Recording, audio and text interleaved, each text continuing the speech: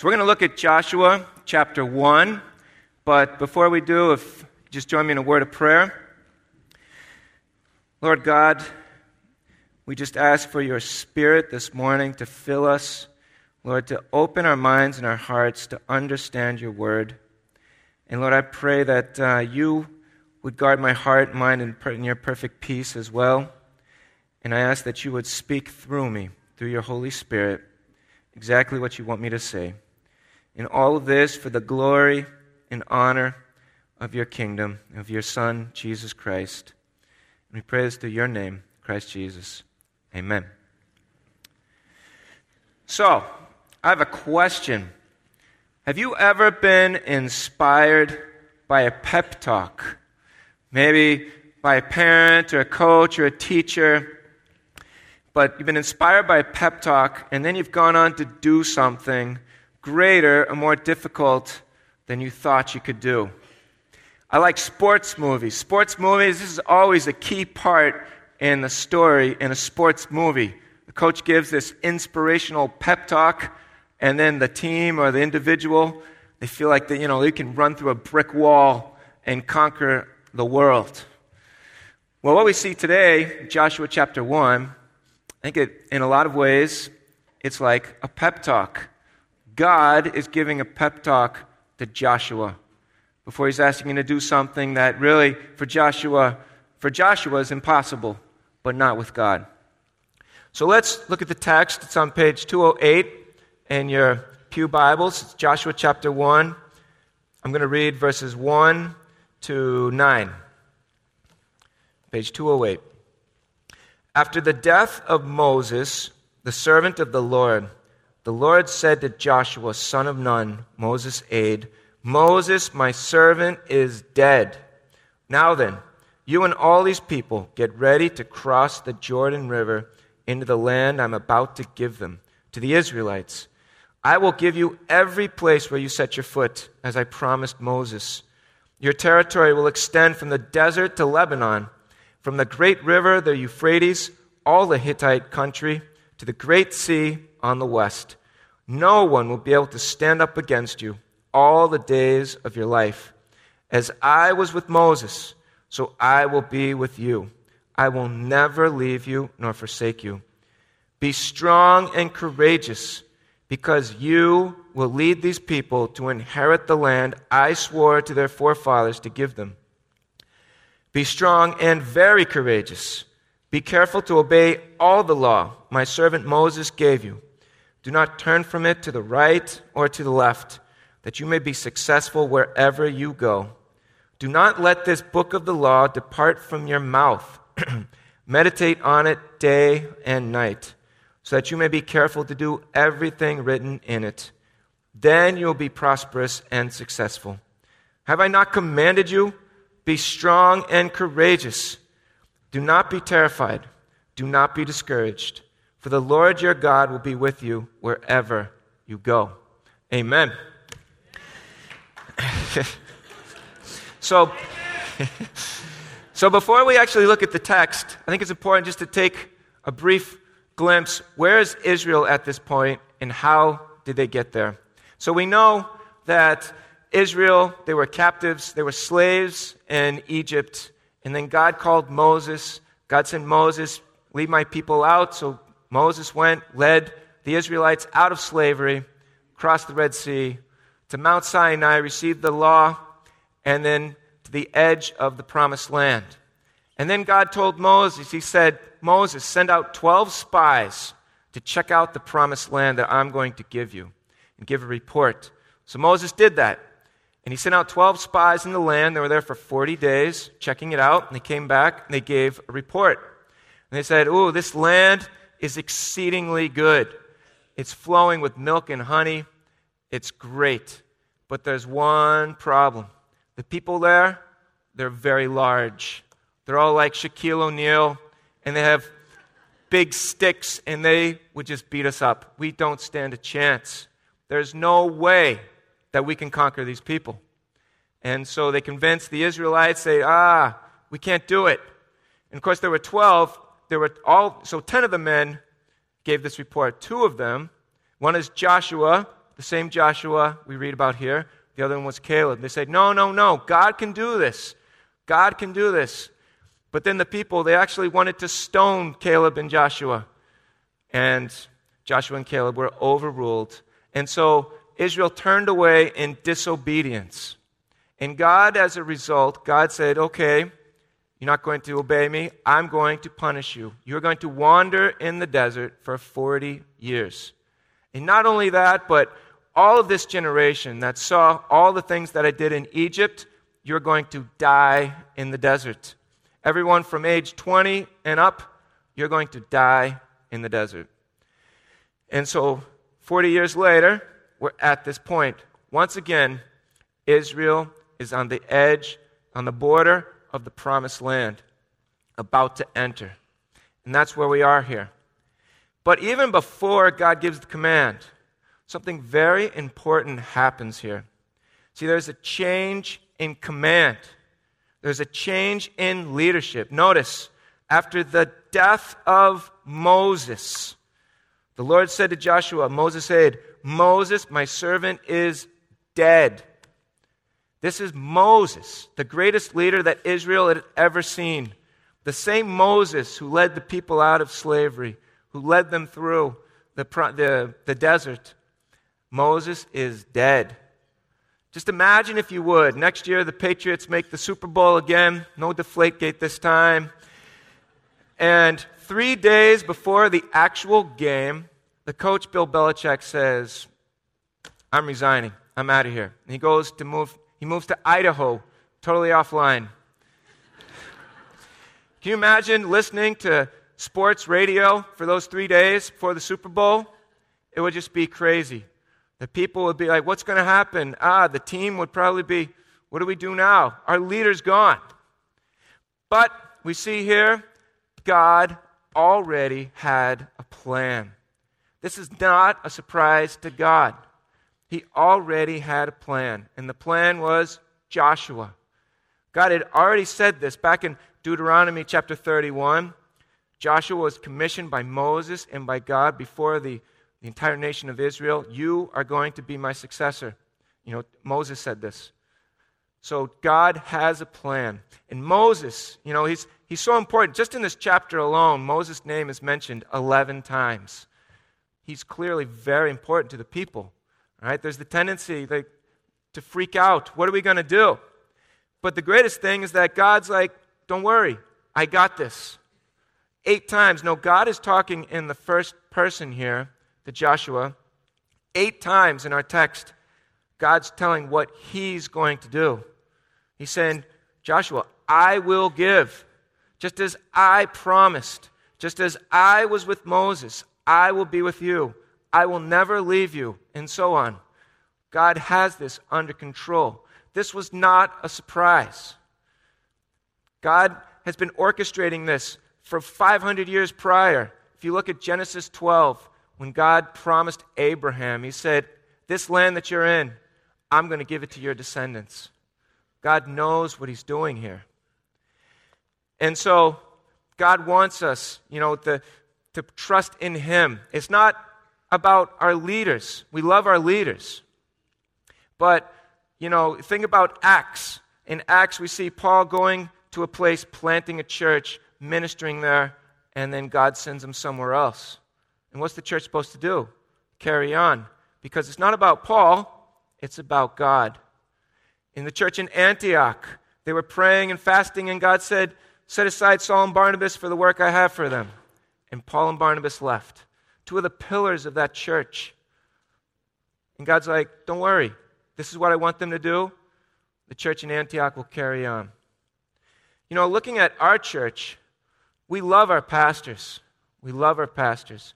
Jeremy and Seth and Godwin and Pete. As an elder, I can tell you, it's such a privilege to be an elder in this church. These are godly men. I love these guys. And it's such a privilege to serve you. But here's a fact. None of us are going to be here forever. There will be a day, as much as we love our pastors, there will be a day when God calls them either to a different work say, I want you to go here, or God will call him to be with himself. It's going to happen. But you know what? It's okay, because God already has a plan.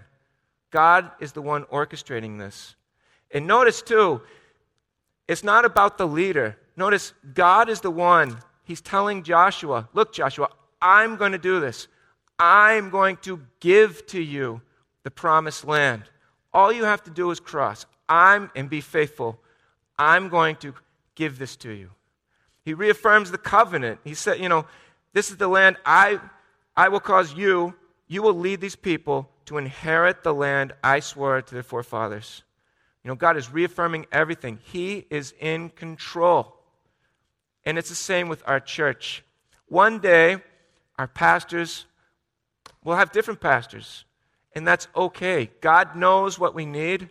God already has planned. He knows the people that he has to replace them when that happens. Because really, our pastors, our elders, are not the leaders of this church. We have one head of this church, and that's Jesus Christ.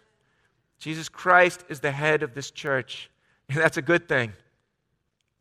So there's a change in leadership. So now what does God tell Joshua to do? He tells him to cross the Jordan. Now this in itself was a test of faith, because we see, if you were to read on in Joshua chapter 3, the Jordan was at flood stage. So just logistics, how do you do that? How do you get a nation across a river that's flooding? Joshua's probably like, okay, God, what do I do now? It's a test of faith. But even greater than that, remember, 40 years prior to this, Israel was basically in the same position, and Israel failed the test. Why? Because to cross the Jordan, it's not simply, okay, cross the Jordan, now we're good. It's cross the Jordan and conquer the promised land. Conquer people who are stronger than you. Conquer people who are more numerous than you. God's telling them to do what in the Israelites' eyes is something that's impossible. It's a test of faith. I want you to do this. So Israel's at the crossroads here. Are they going to cross or not? So just like a pep talk, we see, okay, the coach says, guys, we're going to win. And this is how we're going to do it. We're going to do A, B, and C. God also spells out for Joshua. He says, okay, we're going to cross the Jordan, and this is how you're going to succeed. And we see this in verses 5 through 9. God lays out his plan. This is how we're going to have success. And it's interesting, the structure of verses 5 through 9. It's a special structure. It's quite frequent in the Old Testament and the New Testament throughout the Bible. It's called a chiasm. Think of it like a sandwich or a hamburger, where you have, bread, and then you have the meat in the middle. And the bread, it sort of works from the outside and meets in the middle. In the middle, why do you eat a hamburger? You eat it for the meat, not the bread. So when you get to the middle, that's the main focus of the passage. That's what we have here. So let's break it down. So the bread, okay, in the second part of verse 5, God says, as I was with Moses, so I will be with you. I will never leave you nor forsake you. And then the second part of verse 9, it says again, for the Lord your God will be with you wherever you go. The bread, I will be with you. Then moving in a level, verse 6, be strong and courageous. And then verse 7, be strong and very courageous. And look at verse 9, be strong and courageous. Do not be terrified. Do not be discouraged. So the bread, I will be with you. The next level, be strong and courageous. The next level, second part of verse 7, be careful to obey all the law that you may be successful.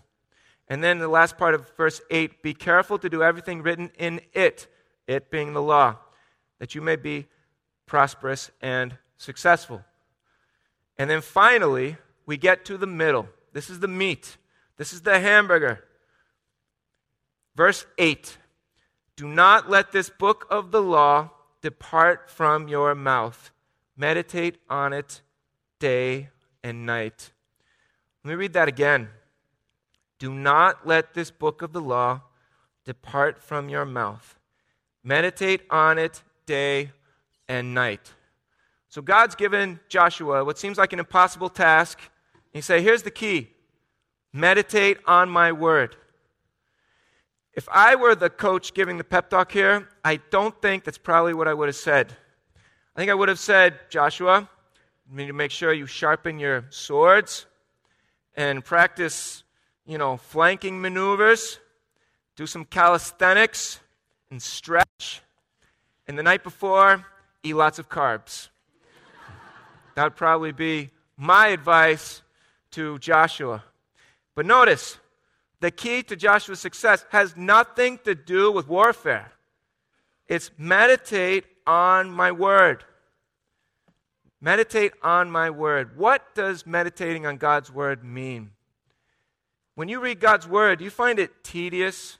Do you find it sort of like burdensome? Children, when your parents tell you to read the Bible, you roll your eyes, okay. And you read it for 2 minutes and then you watch SpongeBob. That's not meditating on God's word. I'd like to give you an image of what meditating on God's word is. Think of meditating on God's word like a feast. A feast. We talked about hamburgers, so I'm going to go with this. One of my favorite restaurants is Five Guys Burgers and Fries. I love that place. And when I make plans to go there, and I'll bring my sons, I get really excited. I think about it all day.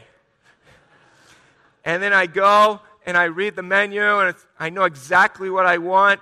Grilled peppers, onions, mushrooms, jalapenos, lettuce, tomato, and barbecue sauce, and cheeseburger. And I get so excited. And then the food comes, and I just grab it with both hands, and I just relish it. I just eat it. I devour it. And the juice comes down my chin, and it's always too big to fit in the hamburger, so pieces fall, my little napkin thing. I can't let that go to waste. So I have to pick that up, and I eat it, every little drop. I'm not exaggerating, by the way. This is real. I love it. I devour it to the last drop, to the last little, the burnt little fried pieces in the bottom of all of it. I feast on it. And then when I'm done eating, I just think, oh, that was so good. And I digest it. And I think about, when am I going to go Five Guys again? and I just let it just sit there, and I think about how enjoyable that experience was. That's meditating on God's word. When you go to God's word, are you expecting to meet with the living God? He speaks to us through his word. He speaks to us through his word. When you go there, do you read it over and then think about it and then, okay, I read it again. I memorize parts of it. I pray over it. Sometimes we read something, I don't quite get it the first time. It's okay. Read it again. Ask God, what does this mean? Talk about it with your friends. We come here to worship. What's the greatest part of our worship is the opening of the Word. I relish it. I don't let any of it fall to the ground because I know that God is meeting with me in His Word. That's feasting on God's Word, meditating on God's Word. And how often are we supposed to do this? God's very clear. Meditate on it day and night. Don't let it depart from your mouth. In other words, all the time. Even when I'm not physically reading, I can be thinking about it. Sometimes I write verses in a note card, put them in my pocket. Random times a day, I might take it out, read it, try to memorize it. All the time, praying over it, meditating on God's Word. And think about it, sort of like a sonic boom. All right? We meditate on God's Word. We know God. And to know God is to love God. And because I know Him, I love Him, I meet with Him, guess what? I'm careful to obey His law. I want to obey Him. I want to please Him. Because I meditate on His Word. Boom. I'm strong and courageous. Why? Because I know God says He's going to be with me. I know that it says, Scripture tells that God is the creator of the universe. God is in control of everything. Our God is all-powerful. Because I meditate on God's Word, boom, another sonic wave comes out.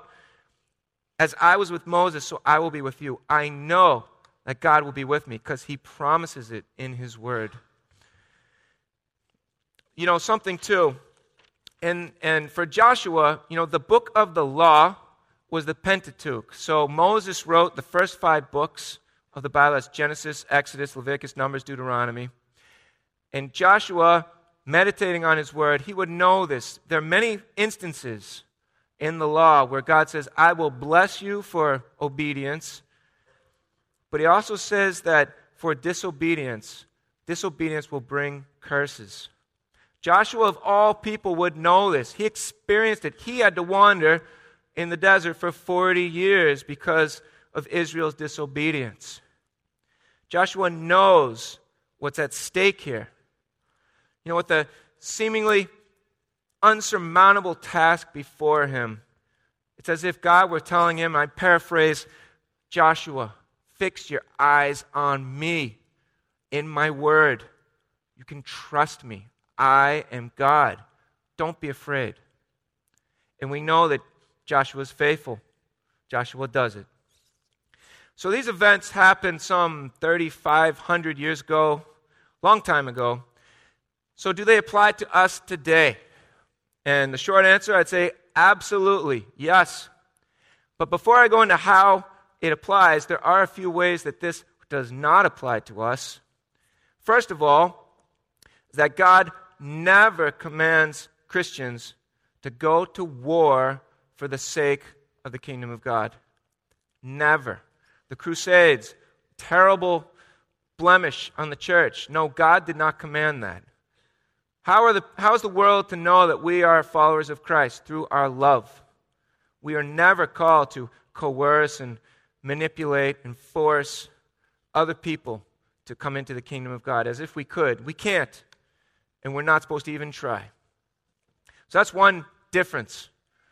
This was a holy war, a special instance in the history of Israel where God called His people to take the promised land by force. Does not apply to us today. One other thing is verse 3. Verse 3 where it says, I will give you every place where you set your foot as I promised Moses. This can be an easy verse to just pull out and to just misapply. You might say, well, you know, should I do this? Oh yeah, well God says basically I'm going to be successful. Look, every place where I set my foot, I can do it. So therefore, yes. Or should I buy this house? Will I walk down the property? So my foot's there, so yeah. I mean, obviously, no. That does not apply to us. This is applying to Joshua and the conquest of the promised land.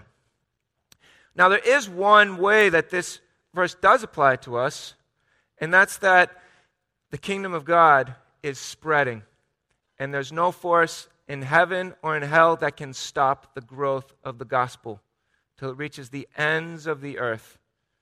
The work of the church, capital C, the universal church, the work of the church of Jesus Christ cannot be overcome. So in this sense, as we go out for the gospel, Satan cannot overcome us. So in this sense, yes. But in a sense like business decisions, well, God said, do this. No. Please don't do that. So let's look at how this does apply to us.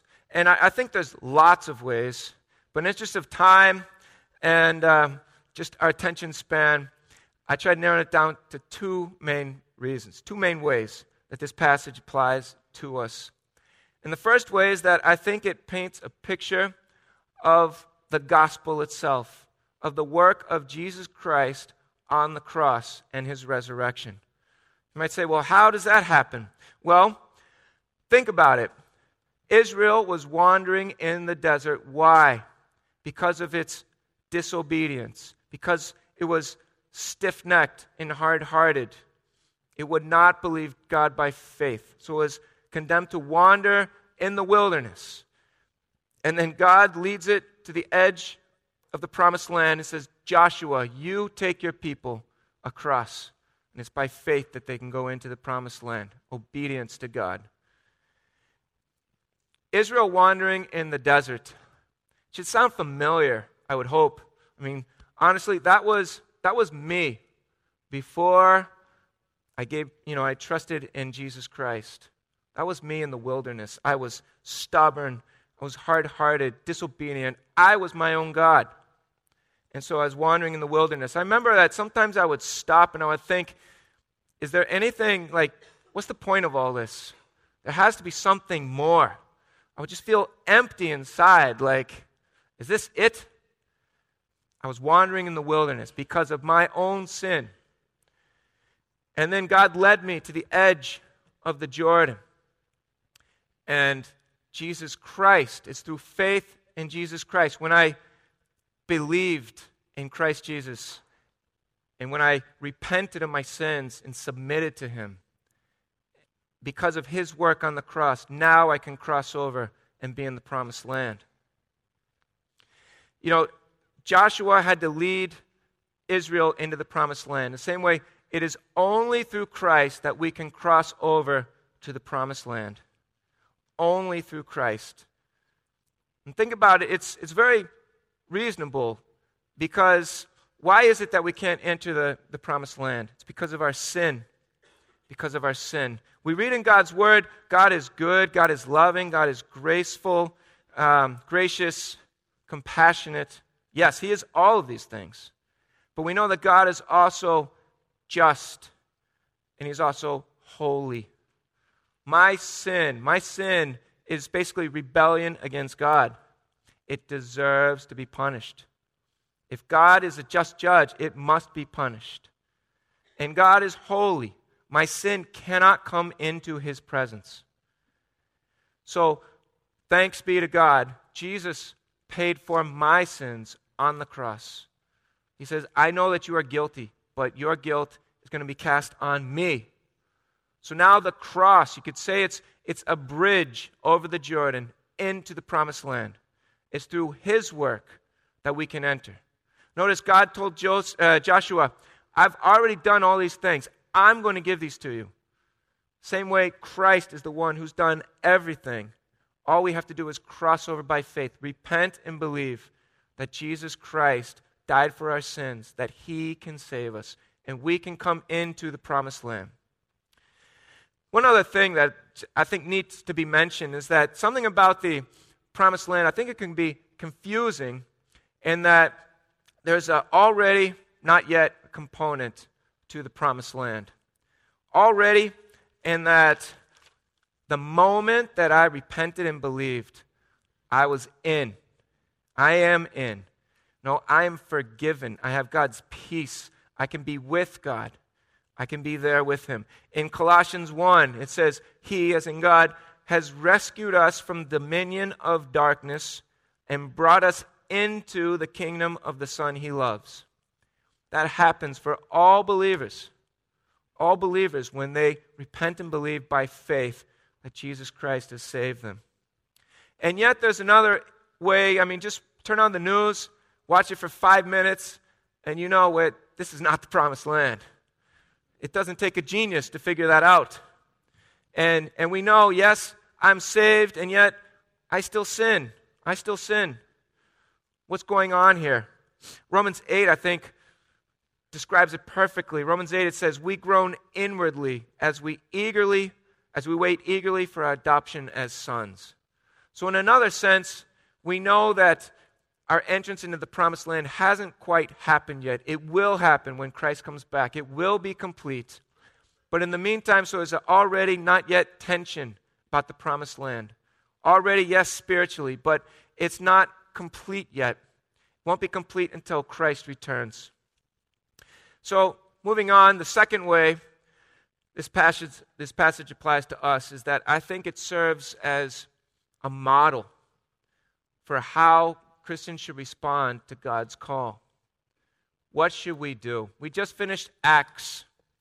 We know God is calling us. He's telling us, go. make disciples. So we need to obey by faith, step forward in faith. We need to preach the word, go out to our neighbors, obey by faith. But the key to our success is meditating on God's word. That is the key to our success. The key to our success is not about methods. It's not about sharpening our swords, so to speak. The key to our success is meditating in God's word. In John 15, Jesus says, I am the vine, you are the branches. Apart from me, you can do nothing. Apart from Christ, we can do nothing of spiritual value, of kingdom value.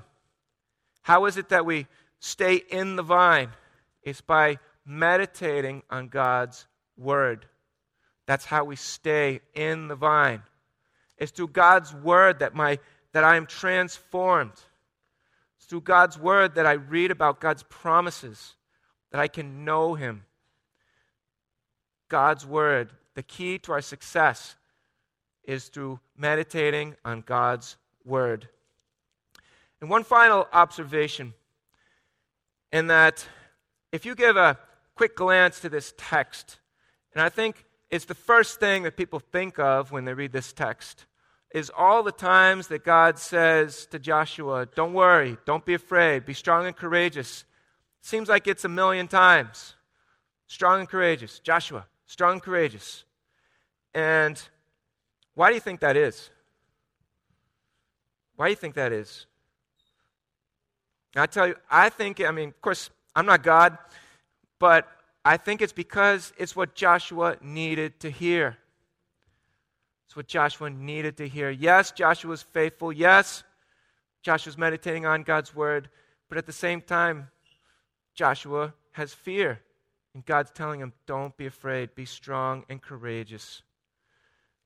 Let me ask you, as we finished Acts, we know we're called to go and make disciples. We know this. What keeps us from doing that sometimes? Is it fear? I can just confess, for me, it is fear. I need to hear this. I need to hear this. Be strong and courageous. I can just share with you, there's something that's on my heart. And it's been, 6, 7 years, and it just hasn't gone away, and it just keeps getting stronger and stronger. And that's to plant a church in Braintree. It's on my heart. And it's on my heart. See, I live in Braintree, and I teach in Braintree, and I coach in Braintree. During my years teaching so far, I think I've had some 2,000 students, maybe representing 1,000, 1,500 families, who knows, and come across others, my neighborhood. And of all these people, God has given me a great love for these people, a passion, compassion for them. And of all these people, how many know Christ? How many of these people are followers of Jesus? And honestly, there are some, but the answer is very few, not that many. In my heart, I'm just in anguish as I see these kids that I teach. They don't know the Lord, and they're making choices that just totally against God's will. And I pray for them. And we want to make disciples. And as we see in the model in Acts, what's the process? Make disciples and plant a church. If we make disciples, where are they going to go? They need a church.